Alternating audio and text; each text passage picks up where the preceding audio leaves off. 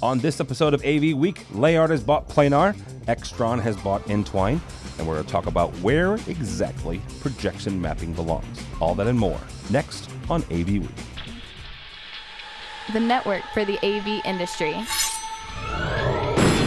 What are you listening to? This is AV. This is AV Nation. This is AV Nation.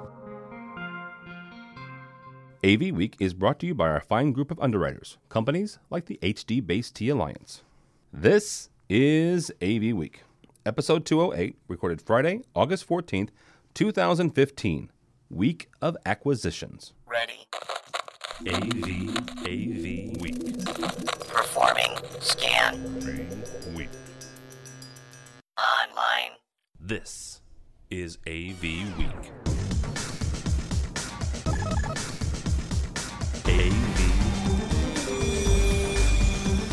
AV Week. This is AV Week, your weekly wrap-up of audio, visual, news, and information. My name is Tim Albright. I am your host. With us this week, his name is Chris Bach. He is from Extron Electronics. How are you, sir? Very well. Thank you for having me, Tim. Absolutely. Also with us is Dennis Holster. Dennis is from Powerhouse Alliance. Welcome, sir. Good afternoon. Great to be here. And last but not least, Cody Coachaver from Jido. You got it. All right. Thanks for having me. Absolutely, man. You actually, Dennis, you should have released a new product this week because the other two guys have done so. Come up with something by the end of the show, and we'll. You got an hour. Yeah, you got an hour. We'll come with it. But no, it's kind of cool. Cody's company Jido came up with a really interesting AV and control over the network and Extron. We'll talk about them as well. But they had a couple of really cool announcements this week.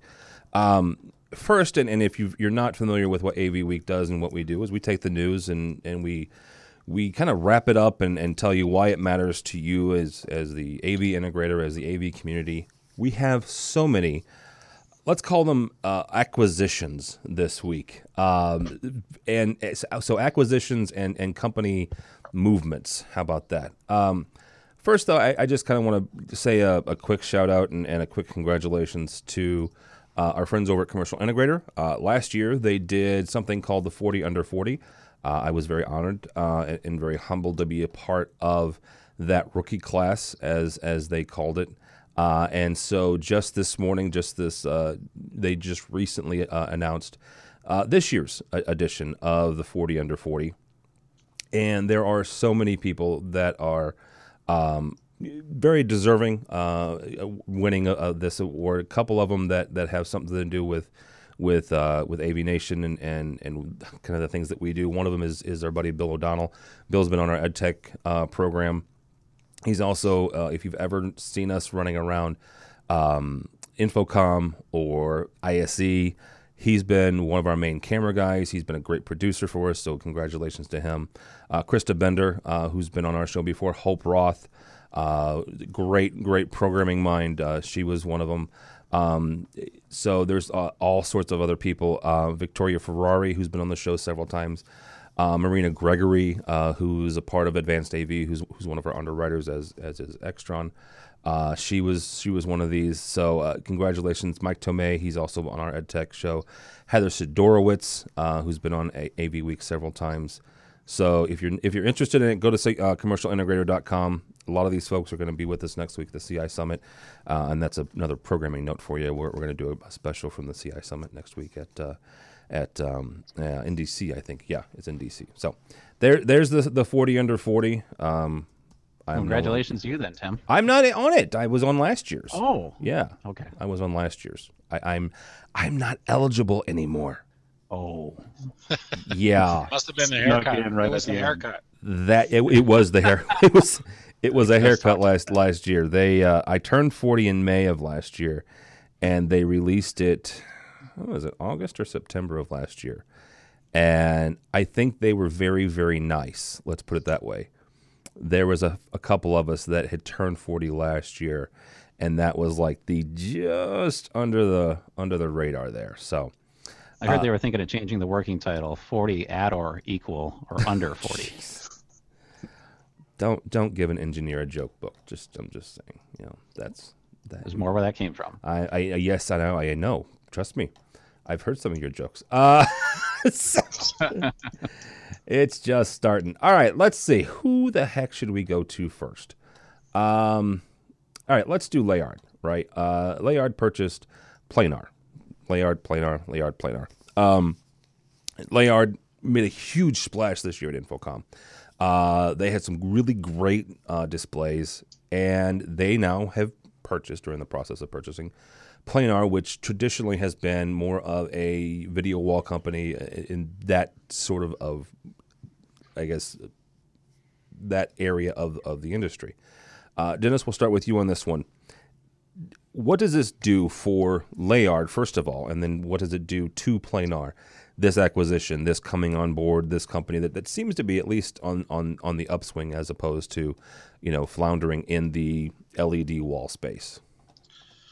First and foremost, it puts them on the map.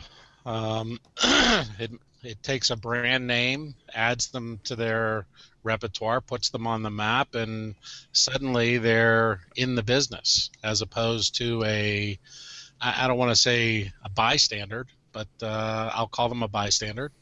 And Planar's name, I think their financial capabilities will add to them. And I think from here on in, it'll be something to be dealt with. All right, very good. Chris, from your standpoint, what's this do for Planar being a part of a bigger company, at least in my mind, a bigger company?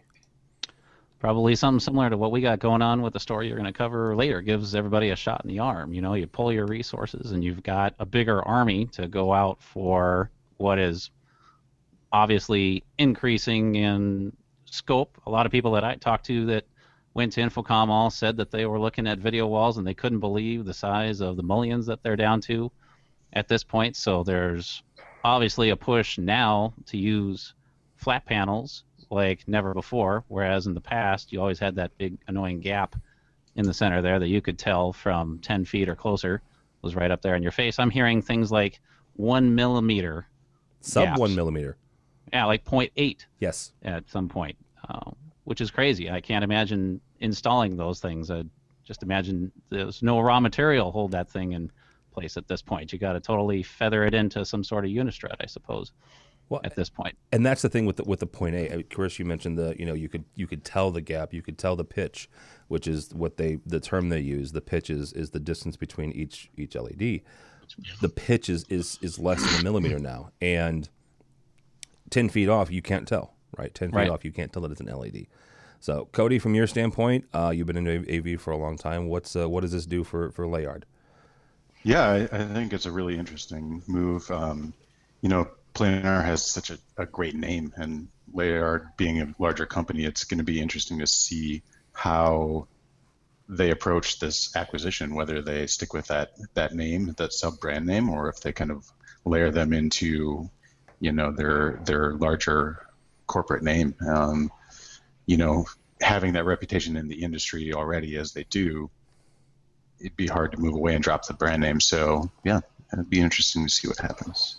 All right, so let's pull in somebody who's done this week, and that's Chris again. Well, Extron announced this week that they purchased Entwine AG of Zurich, Switzerland, a company, quote unquote, involved in software development used for producing open source technologies. Entwine specializes in building end-to-end video capture and presentation capture solutions.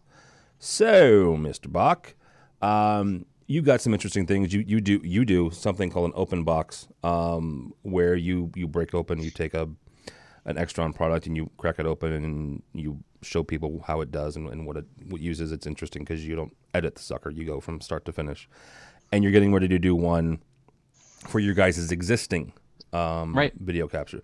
What does this do for you? What does this do for Extron? Well, the S&P 351 is the box that you're talking about. That's one of our most red-hot things we got going now. It is a capture box, and it is a streamer simultaneously. And what it does for us is it gives us a big shot in the arm software-wise for ways we can manage a box like that. So a lot of these kinds of boxes frequently are marketed for higher education. So you got a class, you miss the class, you watch it after the fact. But a box like this could very well be in a hospital. It could be in some sort of corporate environment too, where you have a sales meeting and people watch it after the fact. The software that these SEAL team engineers wrote handles these kinds of boxes.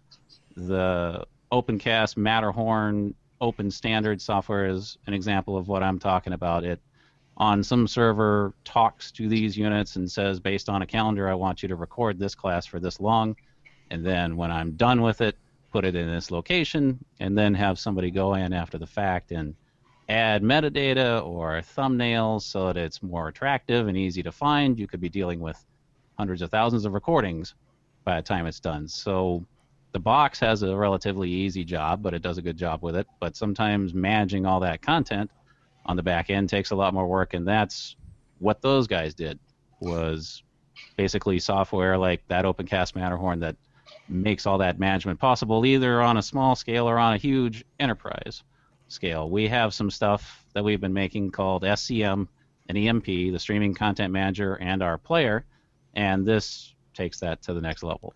So when you say it gives you a shot in the arm from the software side, you're talking about the back end, not the user interface side? Okay. Correct. The user side could be any number of things. There's a face on the SMP with a bunch of buttons, so if someone's got it in a podium and they're comfortable with transport control buttons, they can do it right there with no control system. Or we could have a touch panel or some sort of panel in the room that controls things like lights and projector down and things like that to operate that. Or we could have it all automated through this kind of software like we're talking about. It could either be pushed, it gets assimilated by OpenCast Matterhorn, or it imports an iCal file, something that OpenCast can create or Google Calendar can create or any number of other things. Okay, all right. Dennis, from where you stand, what does this mean for both for Entwine, but also for Extron and their class capture stuff? I think that business right now is starting to explode. So, obviously if they can, go from hitting a single to hitting a home run by this, and I assume the value was right, they now have put themselves in way advanced of anybody else pretty much in the industry. And from our perspective, when, schools and all of this thing, it's becoming so popular that soon you're never going to have to leave your sofa. You're just going to be able to pull everything up, and if you miss 12 classes, and you'll just be able to play them back through a software management program like this, and you're ready to go. So I think I might go get another degree now. Okay, now hang on for a second. You hit on something, right? And this is, we do a monthly show called EdTech. We focus on education. That pedagogical discussion has happened more and more. That the subject right there that Dennis hit on, and that is students not going to class, and it depends on the university you're talking to, which will determine their point of view, and that is if they're paying the tuition, they're paying for their books. Does it matter if they physically go to class, right? And I don't know if I'm progressive or if I'm naive, but I personally don't think it does really. You've had iTunes University has been around for years. We're talking probably, I know for a fact, 8 years. And you've had folks like Harvard and Stanford and so many others put their classes online. And Dennis, you're right. You could go get another degree from the company. What's interesting, though, Tim, is I just talked to a couple of universities earlier this year, and there's a disparaging gap between forward-thinking ones like you're inferring and some that have been in the game mostly on the instructor side for decades, where they worry this technology will devalue their existence.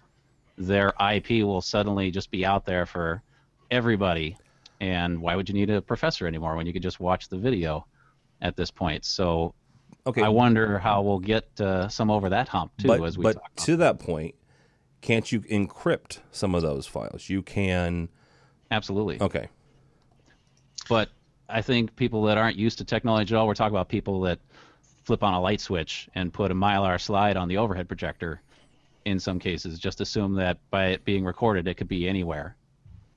Please tell me no one is still using those overhead. Never mind. You unfortunately might be surprised. You know what? I left education 2 years ago. We were still pushing, VCRs. We were still trying to find VCRs. So We sell a lot of scalers with composite inputs for that yeah, reason. I know. Cody, from your standpoint, what's this mean for class capture? No, I think it's a really great move in the power that is in just purely software-based solutions. Good on Nextron to recognize that and pick up this tremendous capture software that's based on open standards. So, it's pretty incredible what people can do with software, but also recognizing like where people are coming from and building on top of existing things. Like this company is using OpenCast, Matterhorn, which I've seen a few different capture softwares use. It's a great open source software that exists already, but then building the tools on top of that to actually manage all those files, that's really where the power comes in. So yeah. I think that's a tremendous difficult problem to solve, and hopefully, Extron and their new acquisition can entwine together and make a really great product. That was a good play there. That, very nice. The hardware endpoint. Very, very well done, Cody. Very well done. Using the endpoint. Never mind. All right. Next up. Good Lord Almighty. TV1. TV1 is, I guess the best way to put this is divorcing Nortec, which is interesting. And let's kind of go through this if you haven't paid attention to Nortec the last few years. Let's look at, well, we've got an interesting, somebody has their speakers. We got a feedback loop somewhere. We do. Nortec has had some acquisition fun over the last few years. They picked up quite a few folks, and TV1 was one of them. And now they are doing an MBO, which I am not I do not have an MBA. So this is basically, I'm putting it in Tim speak. They're divorcing from Nortec. They're doing a management buyout. And they say for TV1's part, they're very excited about it. They expect this to actually be the best thing for the brand and for the company. Dennis, we'll kick this off with you. Is this, are they right? Are the folks, the management team at TV1 right? Is this a good thing for TV1? Nortec went out and assembled a bunch of great companies. And then these companies were acting on their own basically and decides to integrate them. And I think hindsight's always 20/20, but the integration, they tried to integrate them all at once. And I think what happened is this is a case of a good company being in the wrong place at the wrong time. And with so much going on at Nortec and Core, et cetera, I think this company found themselves on the outside, as did some of the other ones, and they just weren't proceeding quickly. This one went a different direction. The other ones are starting to get adapted and doing okay, but I think that's what this was. It was just at the wrong place, wrong time, not moving, and the management there said, hey, maybe we got to get away. Yeah, and that makes a lot of sense. I mean, Core has had some issues, some financial issues over the last year or so. So that's probably the best. Seriously, let's go on to projection mapping here. One of the things that's happened at trade shows over the last year or so has been this whole projection mapping thing. And this year is probably, at Infocom was on display like no other, and no pun intended. Panasonic had the mapping of the Tesla, which, first of all, having a Tesla mapped is really freaking sweet. So, Chris, what are they going to do with the car when they're done? Well, give it to me. I don't care. Okay. Yeah, they should have done a giveaway. Exactly. Hey, Cody's back. Yeah. Cody, we are all together. We are all together. Let's see if we can get through this. Cody, is there a real use case, I guess, or what is the best use case for projection mapping other than to make stuff like a Tesla look cool? Well, I mean, I've seen some really interesting use cases for projection mapping, and that's mostly in like large production. So when you're doing shows, like these amazing shows that you go see, like Cirque du Soleil. Cirque du Soleil is something that comes to mind. Exactly. You go down to Vegas and you see these tremendous shows.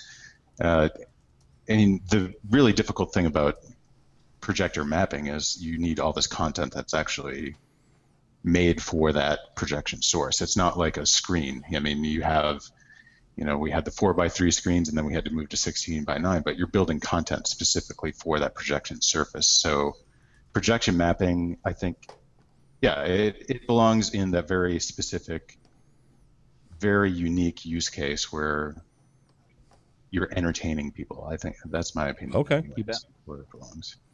All right, Mr. Bach, from your standpoint, where does projection mapping belong? In an experience center where you want some whiz bang wow, or a museum, or like we were just talking about, Cirque du Soleil kind of stuff, entertainment. It's a major undertaking to pull one of these shows off. You've got, in this specific case, this Infocom set up 6 projectors, which by itself is an investment.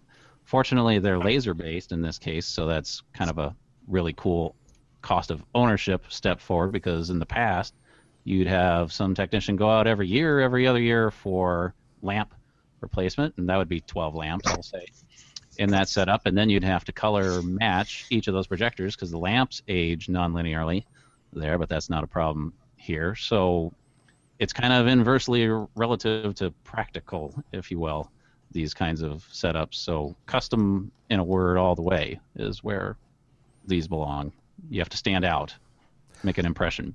But aren't we getting to the point where this is becoming commonplace? And I say that through the lens of I don't engineer the projectors, right? And the places I've seen these have been traditionally trade shows where, Chris, you're right. They invest, they bring the product. They've got 6 projectors. They've got 3 projectors.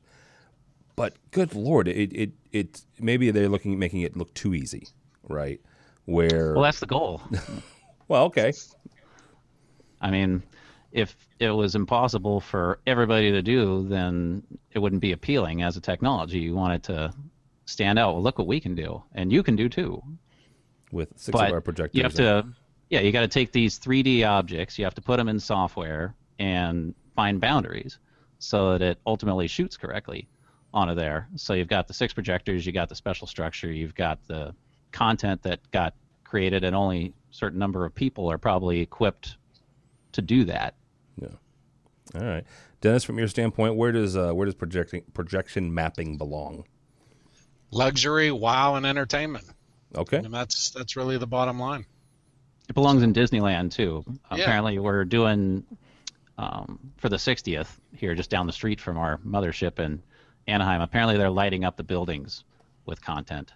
Josh told me that it was some of the best mapping he'd ever seen in his life. Well, and that would be our editor-in-chief, Josh Schrago. And this is not the first time that Disney has done it. They've been mapping both the castle in Disneyland as well as Disney World. I saw some videos over the winter of them taking the castle and taking scenes from Frozen. Again, over the winter, and that makes sense because it's frozen, it's snow and all that jazz.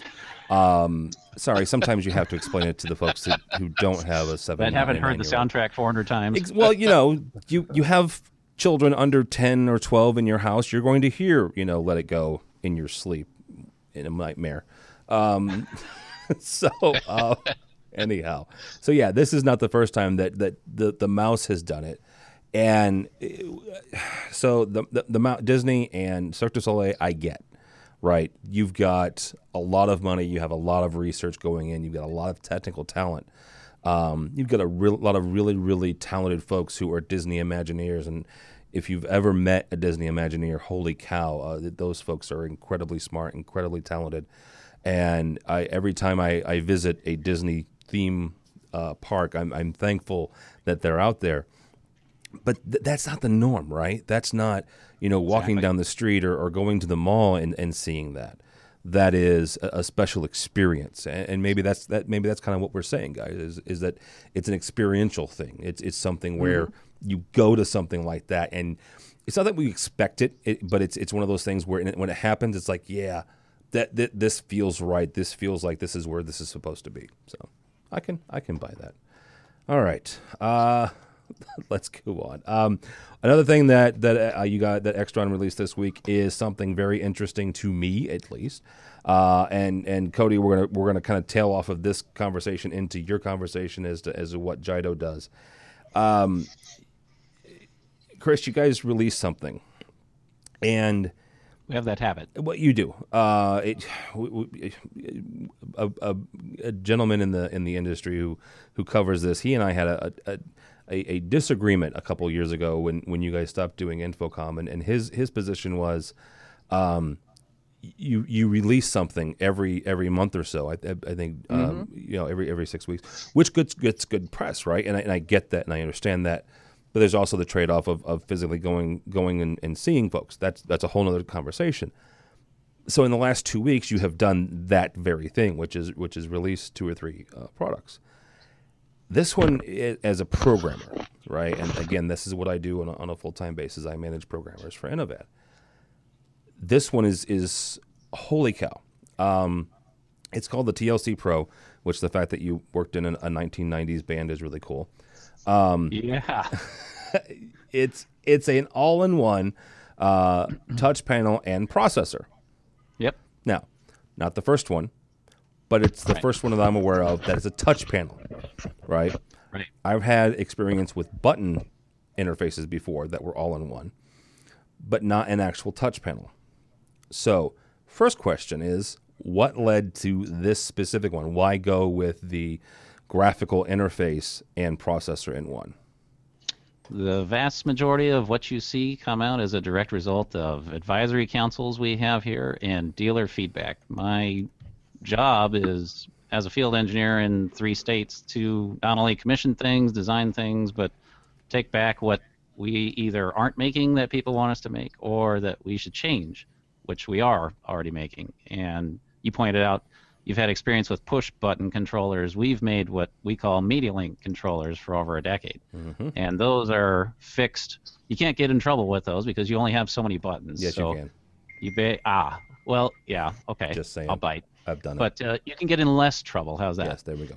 You have 11 buttons max to work with, and they can be configured to do a number of things, but they are what they are. They look the way they are. And the alternative to that is a touch panel, but then somewhere else has to be a box, a brain that has wires coming out of it. Well, the media link with the push button was the brain, so the wires were coming out of that, and that's what people were asking us for, and that is a direct result from that. And that panel size is kind of the sweet spot for a lot of medium, smaller rooms. You don't always need a 7-inch, 10-inch, 12-inch panel to operate what little equipment there may be in that room. So we took them together. All right, very good. All right, Dennis, we'll get you real quick, and then we're going to bring in Cody.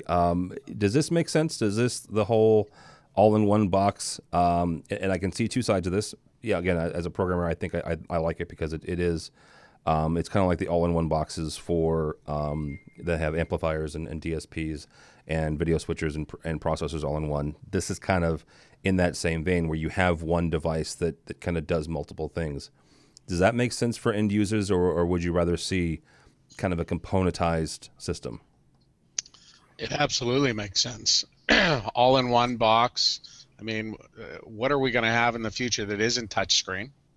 I think that's the way everything is going to, and I think ease of use, people ought to be ecstatic that that's going to be now available instead of pushing all their buttons and the 800 wires coming out, and I think that's just where we're going. I just told you before, we're all going to sit on our sofa and never have to leave again. That's right. Other than you guys are going to have to go to get your haircuts, but other than that, I mean, it's we're going to be able to just sit here and do the information. We were Dennis. We were talking beforehand how a bunch of us got our haircuts this week, and Dennis did not because he's follically challenged, as it were. Cody, first question is: Does this fit in the world of integration? Yeah, sure. I mean, it makes sense that you can send out controls straight from any device, right? Like, as things become more and more connected and they're on a network as opposed to needing a physical connection, it makes sense that there's a piece of software or a piece of hardware or whatever that not only provides the user interface to the user, but also provides that network connection in the background to actually control all of the devices. So I think it makes sense. All right. Let's pull this into kind of what Jido does, and you guys released this week. I'm not going to say go public because that makes it sound like you did an IPO, but you kind of made people aware of what Jido is and what Jido does. You guys do AV over it's a software, right? It's really similar to a couple other companies that I'm familiar with. One being my buddy Patrick over at AVWeek. He's in Germany. He was at Infocom this year, but it's configuration, but it's configuration that lives on a server, so it's more networked and enterprise based. How does something like this and other interfaces, because you still have to have an interface. I mean, there will come a time, most likely, where some systems will not require an interface, right? And I'm talking as a programmer here and somebody who sees this coming down the line. You're going to come into a place where occupancy sensors and RFIDs and near-field communication, that's going to be most of our interfaces with these control systems. But you're still going to need something somewhere to say, hey, I want to do this or I want to do that. As an enterprise-based system like you guys do, how do you guys see interfaces, I guess is the best way to ask that, when it comes to something that's more enterprise-based and more network-based like that? Yeah, so one of our core beliefs is that the less interface that you have, the better the system is, really. Okay. You should be able to take cues from things such as people walking into the room and the devices that they're carrying, and like you said, occupancy sensors, or maybe there's other motion sensors or like facial recognition systems that sit in the room. And you should be able to take all these cues and then cross-reference that information that you have and make things happen without actually having to press any buttons anywhere. Right now, we do offer your typical standard interface that you can pull up on any kind of device, whether that be your iPad, your Nexus, your Surface, whatever you walk in the room with, and you can start to control that room. The reason that we went that route is because that's what people are used to and that's what they want right now. But it's our belief that as technology continues to progress and as that information becomes more in depth on what actually is going on in the room. Right now we have motion sensors.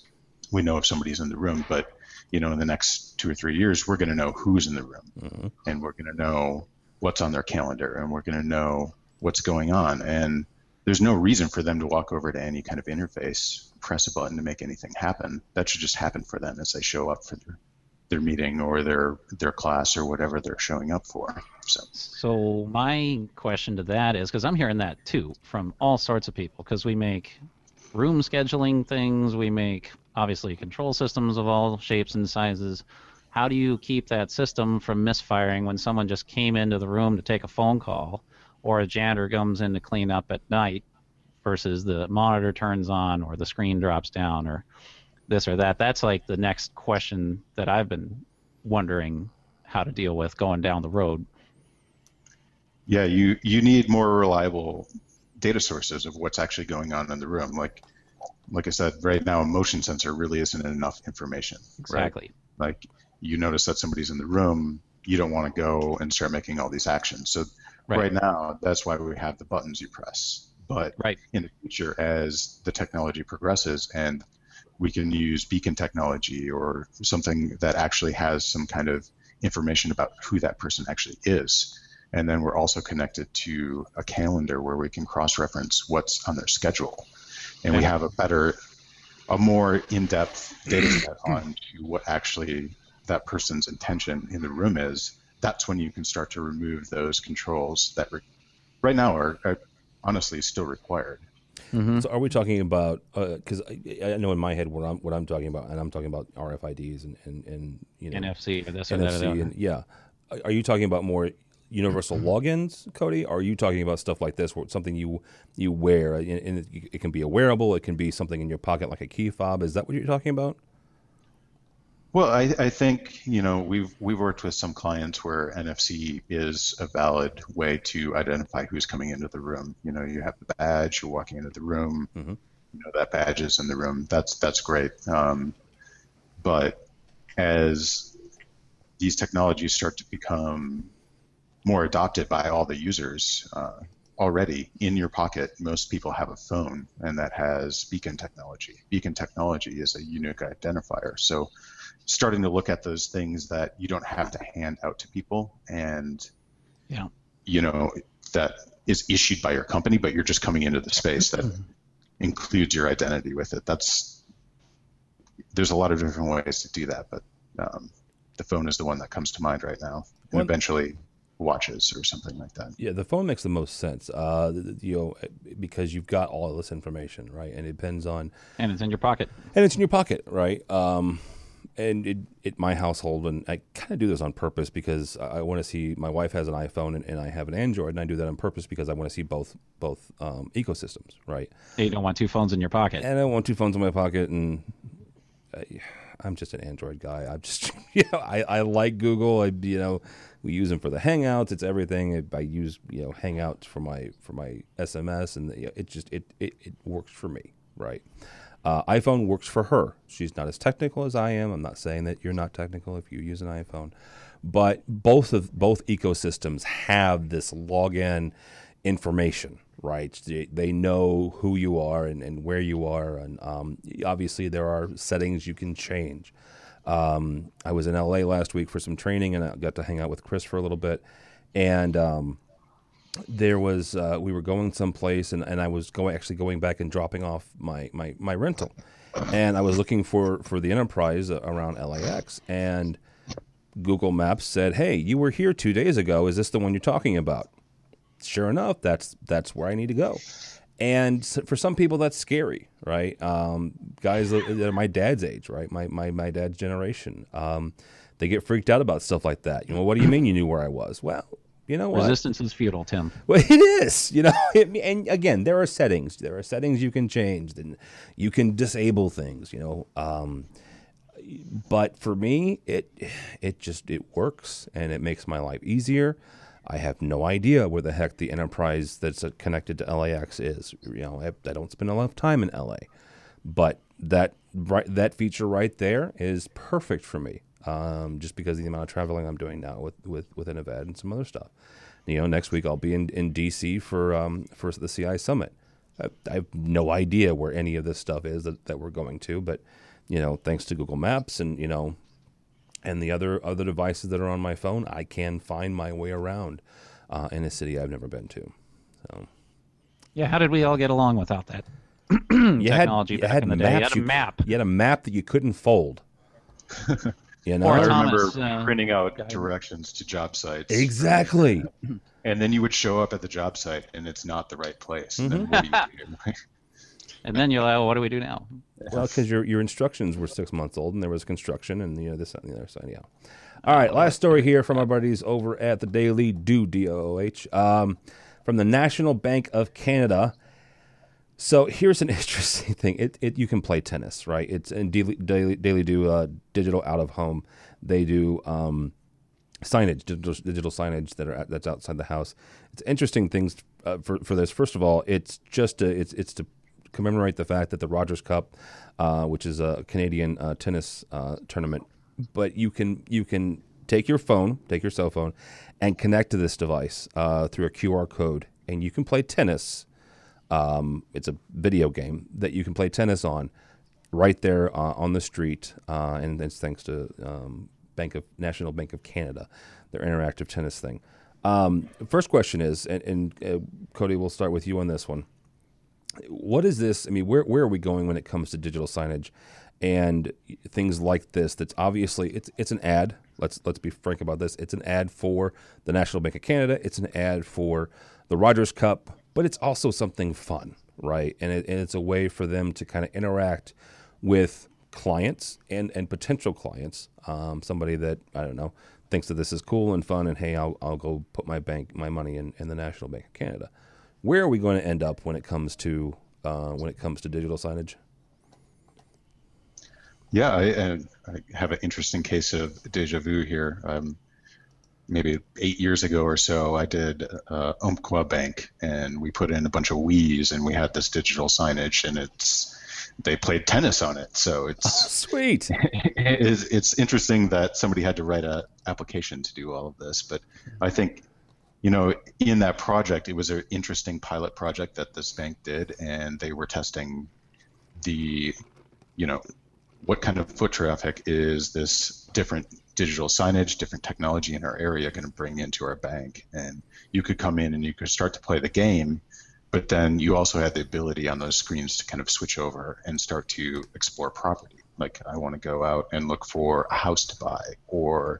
So I do think that as people are getting used to kind of adapt or touching things and using this new technology through phones and through tablets and things like that, starting to see it show up in physical spaces where it's on the wall and you walk into a bank and there's something that you're familiar with, and now I can go over and see specifically what the bank wants to present to me. I think, it's interesting to see what people can do with the software that sits behind these displays. Mm-hmm. I think that's really where the power comes into what's going to happen with the digital signage stuff. No, absolutely.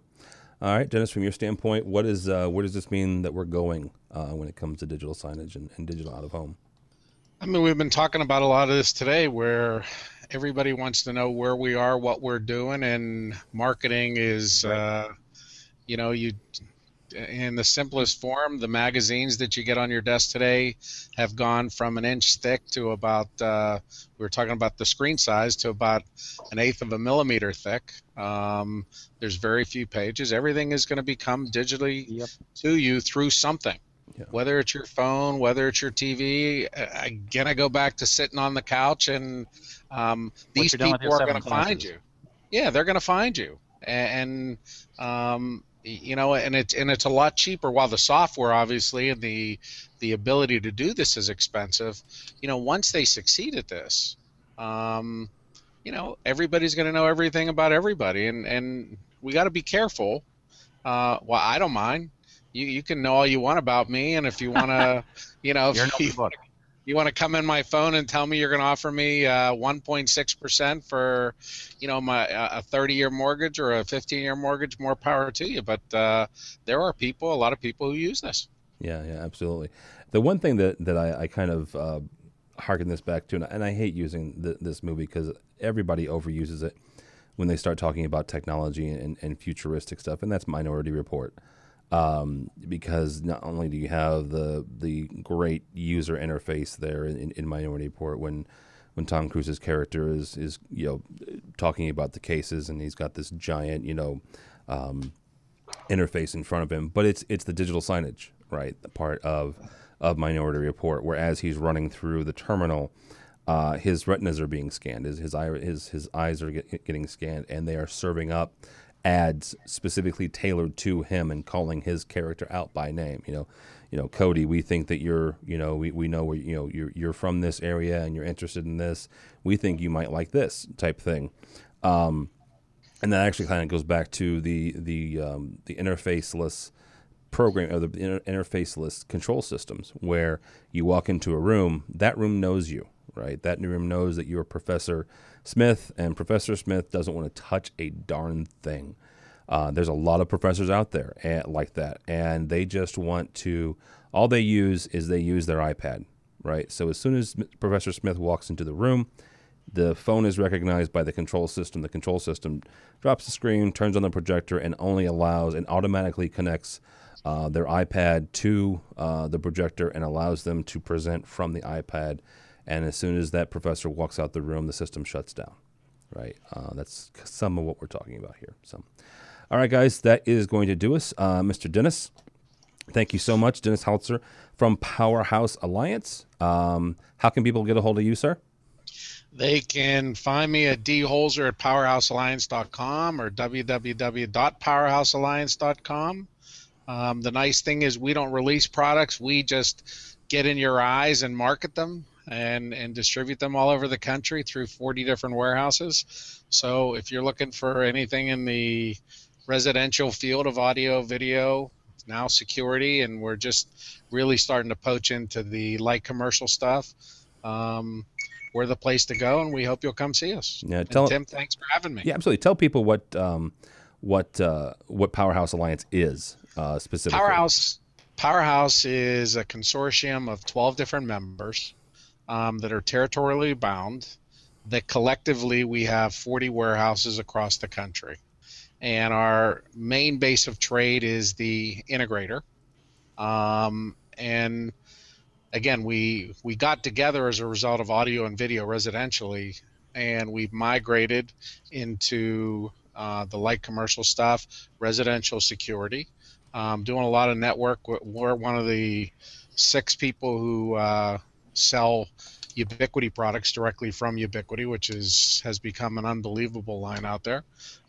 So we catered to the independent integrator who can stop at one of our 40 warehouses. And again, in today's business, not a lot of people stock inventory. So we're just in time and doing pretty good at it. All right, very good. And we'll see you at CEDIA this year? You will see us at CEDIA. We actually have 2 booths. Wow. And we were the first group, and people are laughing, but I don't think they'll be laughing for long. We're the first group that has taken a deal with Vizio, and Vizio is going to be releasing a lineup of product specifically for the custom installer. And more importantly, they're going to be introducing the largest TV, which will be 120 inches diagonal, and we will be showing that in our booth at CEDIA. Okay, then. I will have to come by and see the looking forward to 120 inch and see if I can't convince my wife that we need that. Cody Kochaver. Good Lord, from Jido. Thank you, sir. Yeah, thanks for having me. How can people get a hold of you and find out more about Jido? Jido, JYDO.com is the best place to come and check out what we're up to. Tweet at us at JidoHQ, or send me an email directly, KODY@JYDO.com. All right, very good. Last but not least, my buddy Chris Bach from Extron Electronics. Thank you, sir.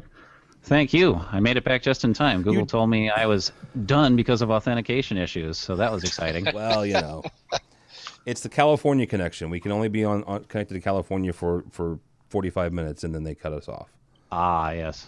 Limited packets for you. It is. So how can people get a hold of you and or Extron? They can go to Extron.com for all things Extron all the time, and they can get a hold of me with an email, cbach@extron.com. All right, very good. If you want to get a hold of me, go by the website. That's the best place. We have a fancy schmancy little form that you can fill out. It goes to me. There's nothing fancy about it. But if you want to get a hold of me directly, it's tim@avnation.tv. But the website, avnation.tv, avnation.tv, you will find this program and a host of others. I mentioned it at the beginning of the show. We're going to do a special from the CI Summit next week. A lot of the 40 under 40 from this year and last year will be there. So check that out coming next week. We also have a couple more international shows coming down the pipeline. Tons of new shows. Our education-focused show, EdTech, has got a new one coming up. State of Control, Live Life. We have a brand newly revamped and retooled DIY show starting back up again in September. So check all that out if you would, please. Also, check out our underwriters. They're really great folks that help us do what we do. I mentioned the fact that we're going to be at CEDIA. Extron is one of those folks. Advanced AV, we talked about them at the beginning also. Where they give us money because they enjoy what we do, they appreciate what we do, and they help us bring you these programs, help us bring you coverage of all the different events. So let them know that you appreciate that as well. avnation.tv, avnation.tv. Thanks so much for listening. Thanks so much for watching. This has been AV Week.